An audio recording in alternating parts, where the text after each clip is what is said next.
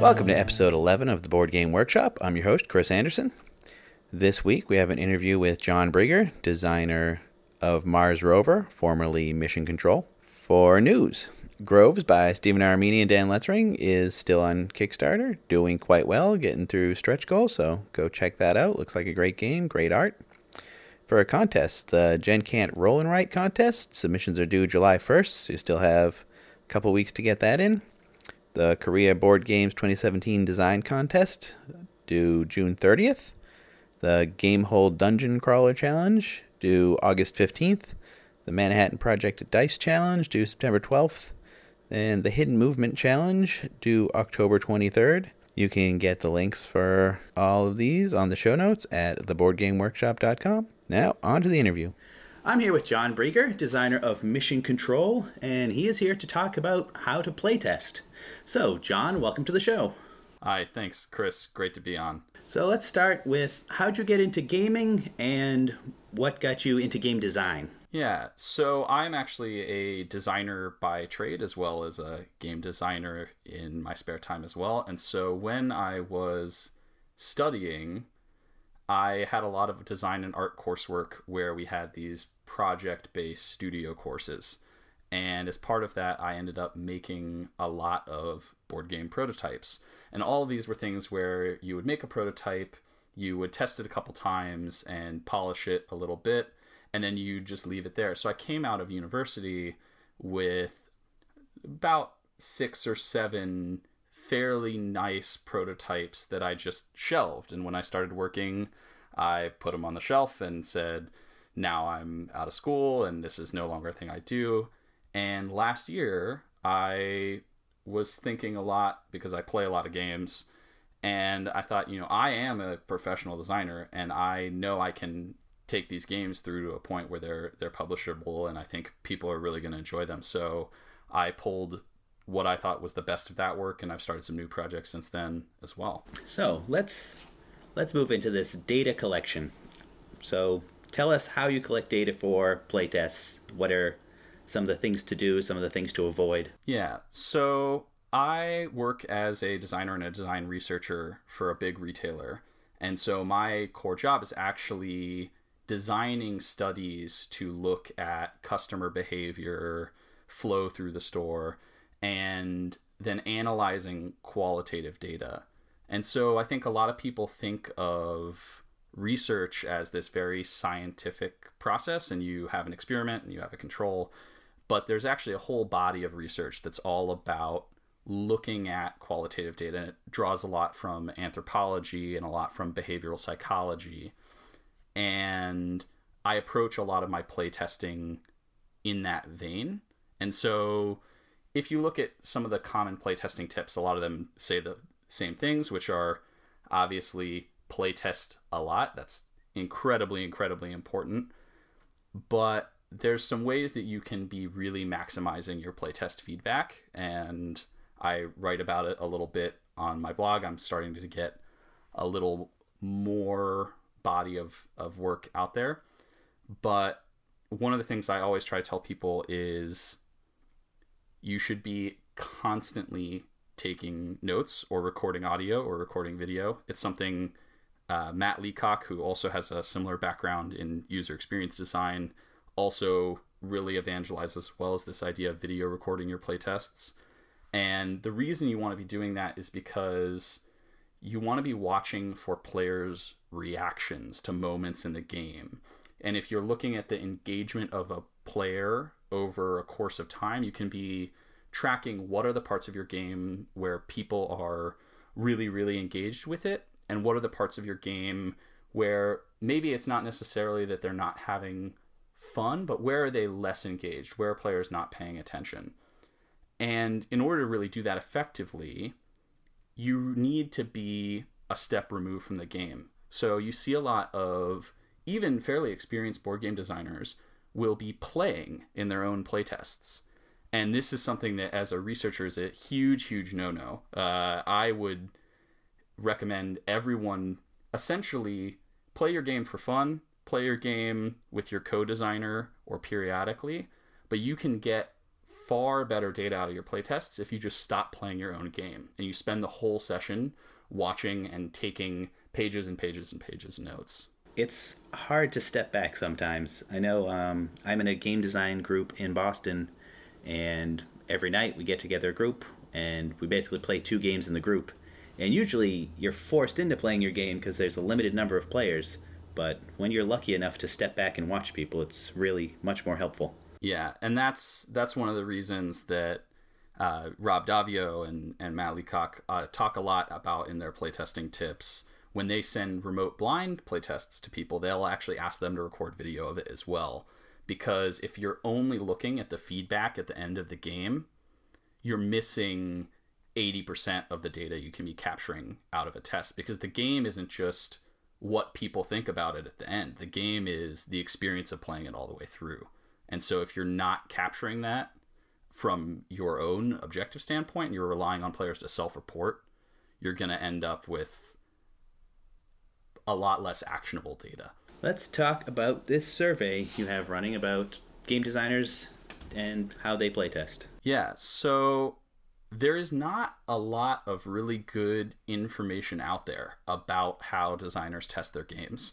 And if you look, and because I do a lot of Googling on this subject, a lot of it is individual designers, whether some of them are well known, some of them are people like me who maybe have a specific background or expertise, will share their tips for how to test. But there's not a lot of information out there about what I would say the state of playtesting in game design.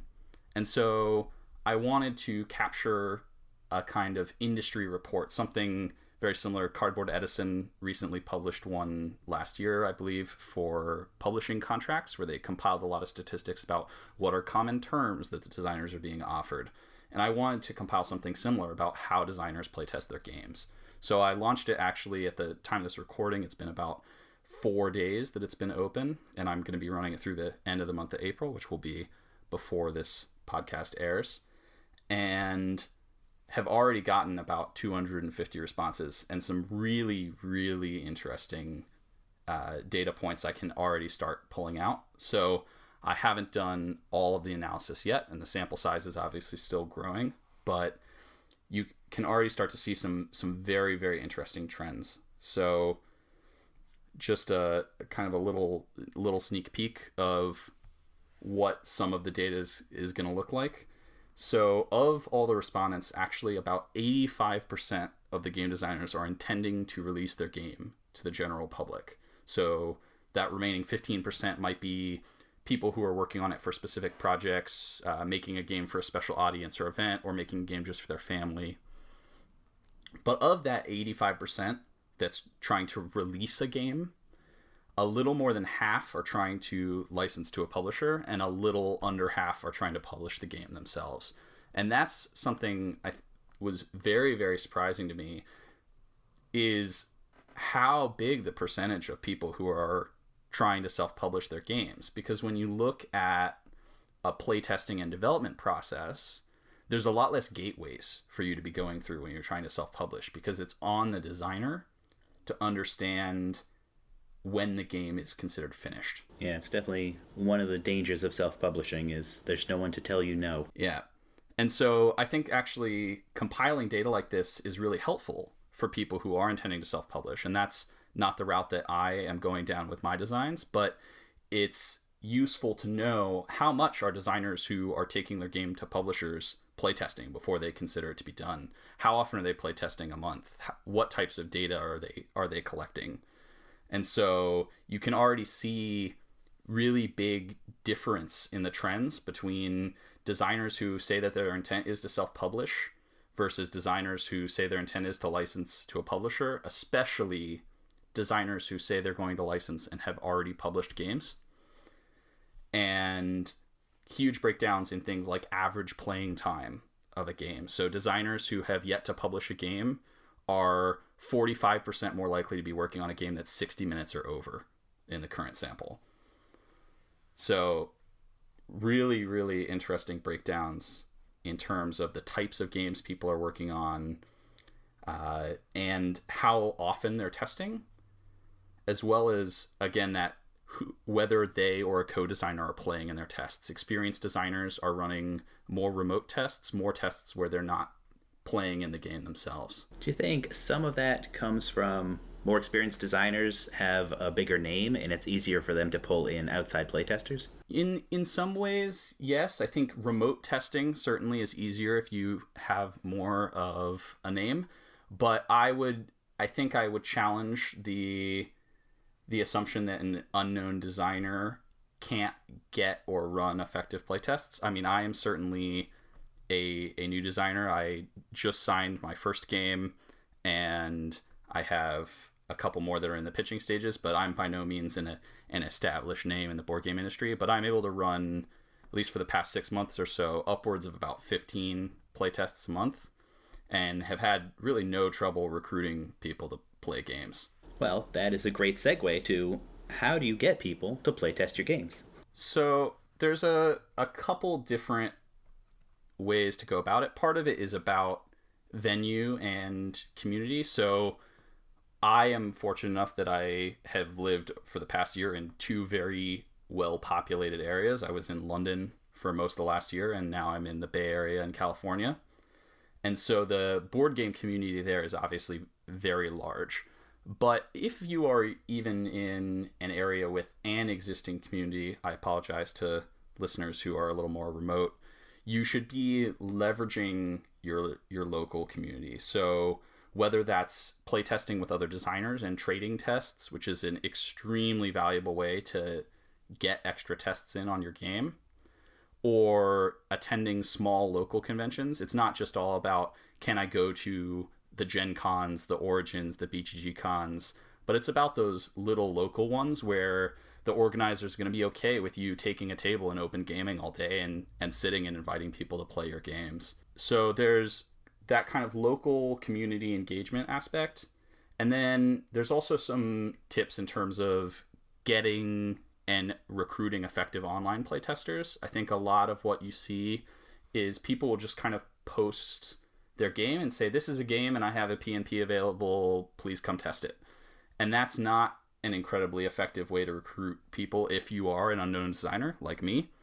So I actually look to build a small testing community. So I have a private Facebook group for my game Mission Control, where every so often, as new significant developments would be happening during testing, I would be posting out to major board game Facebook groups or forums saying, this is a game I have in development. This is why it's special. I'd include a nice image of the prototype in action, saying, here is a game. I think you will have fun playing it. And if you're interested in being part of the game design process, come join this group. And so you're not just saying you enjoy games, so why don't you play this game in development? It's about involving your playtesters and making them feel like they're part of contributing to the final game and to the final product. Interesting. What about incentivizing playtesters, like a free copy of the game or prizes or anything like that? Any thoughts on that? So I do incentivize playtesters in that group. I do rounds of giveaways. So typically it'll be either a month or 2 months, and I'll say every playtest that you provide feedback on is going to be worth 1 entry into this giveaway. And if you also log this data, that's worth 1 additional entry, depending on what I'm focusing on in that iteration of development. If you video your whole playtest, that's worth 3 entries, etc.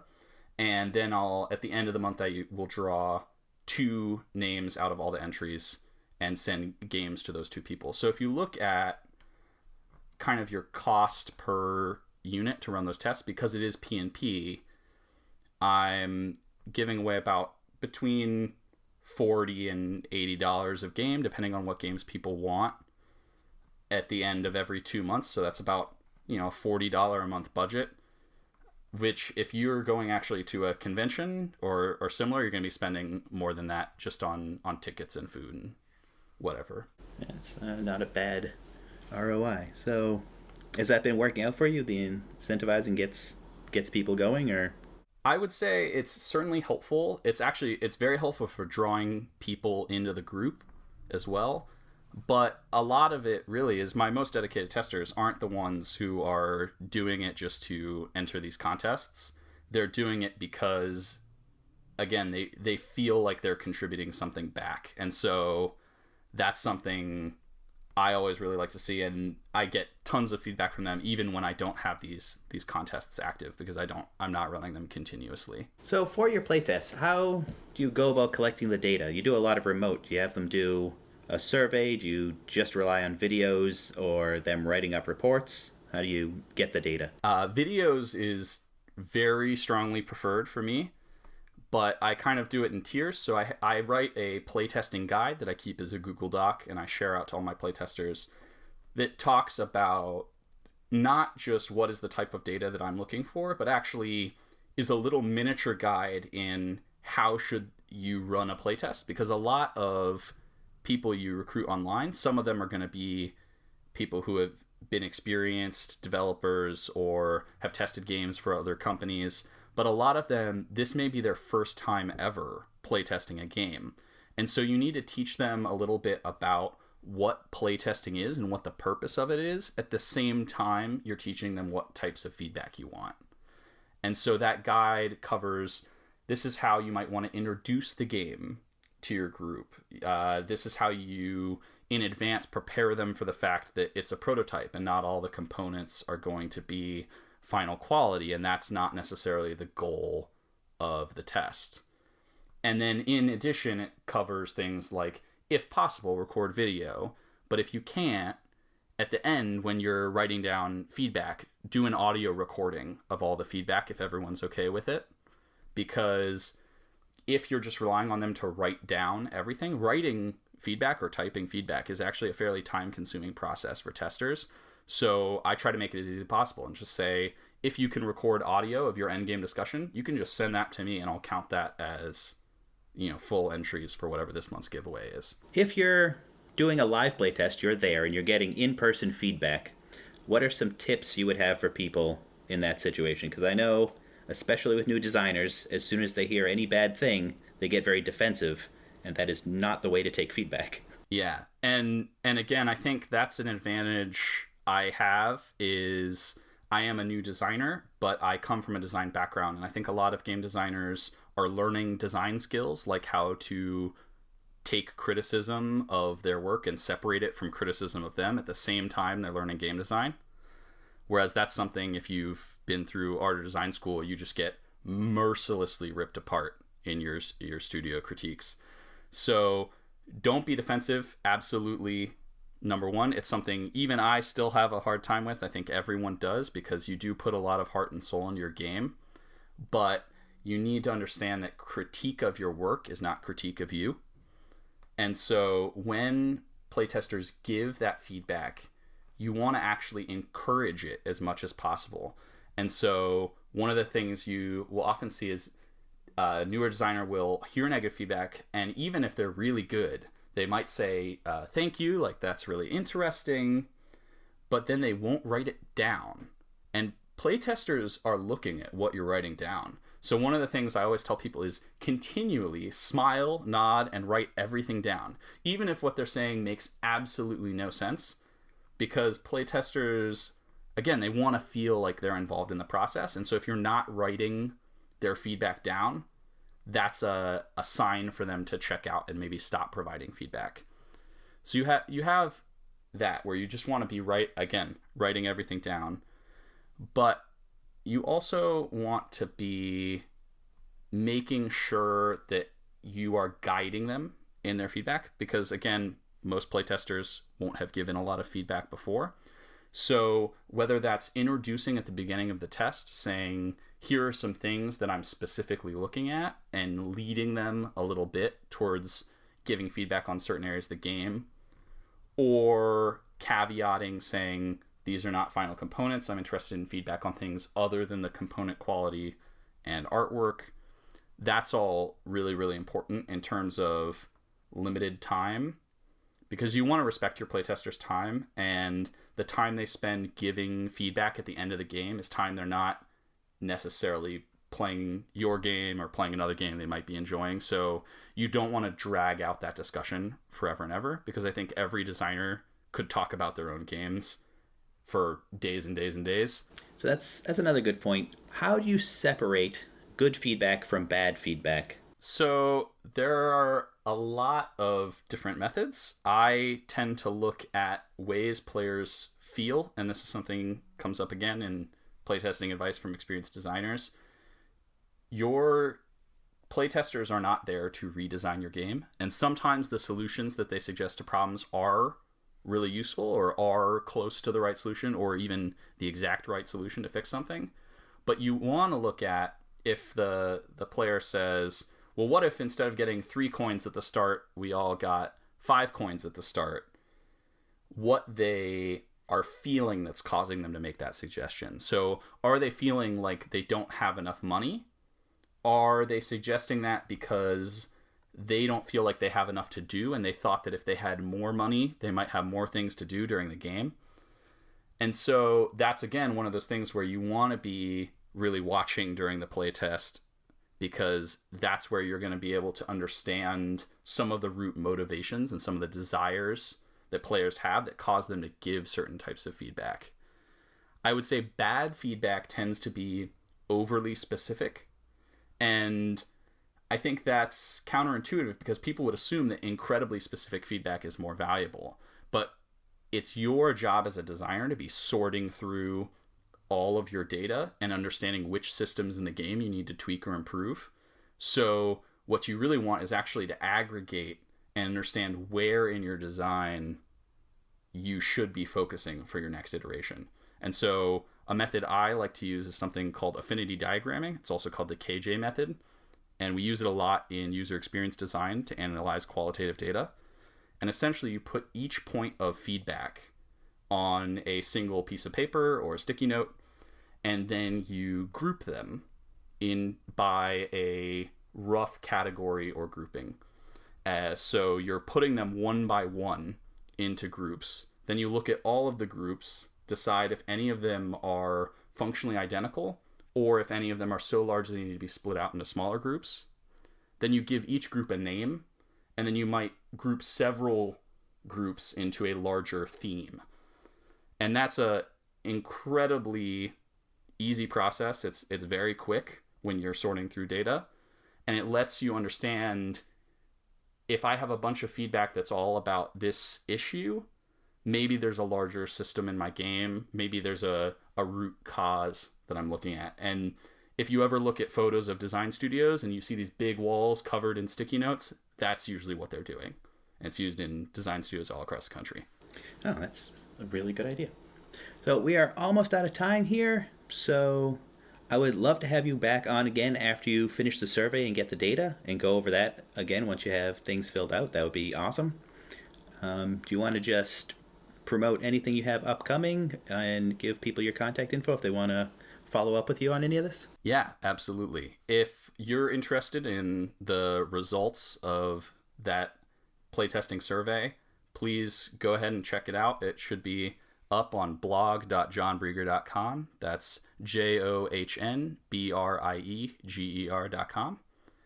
And if you're interested in contributing maybe to some of that remote playtesting for my game Mission Control, it's a fabulous game. It's going through a development phase right now with the publisher, so I should have good support for my playtesting group in terms of giveaways, prototypes, etc. And in that game, players are rival scientists at the International Space Agency, and you share control of a single rover on a distant planet. So it's a competitive game, but everyone has to share control of a single piece. It's got some really interesting decision making. So if that appeals to you, go ahead and check that out. That's facebook.com/groups/mission control testing. And I will be happy to add people to that group if you want to check out the way that I run my playtesting programs personally. Awesome. Well, thank you again for being on the show, and we'll talk to you soon. Yeah, great talking with you, Chris. That does it for this episode. If you'd like to get in touch with the show, you can find it on Twitter @TheBGWorkshop, on Facebook.com/TheBoardGameWorkshop, and email theboardgameworkshop@gmail.com. Show notes are on theboardgameworkshop.com. Thanks for listening.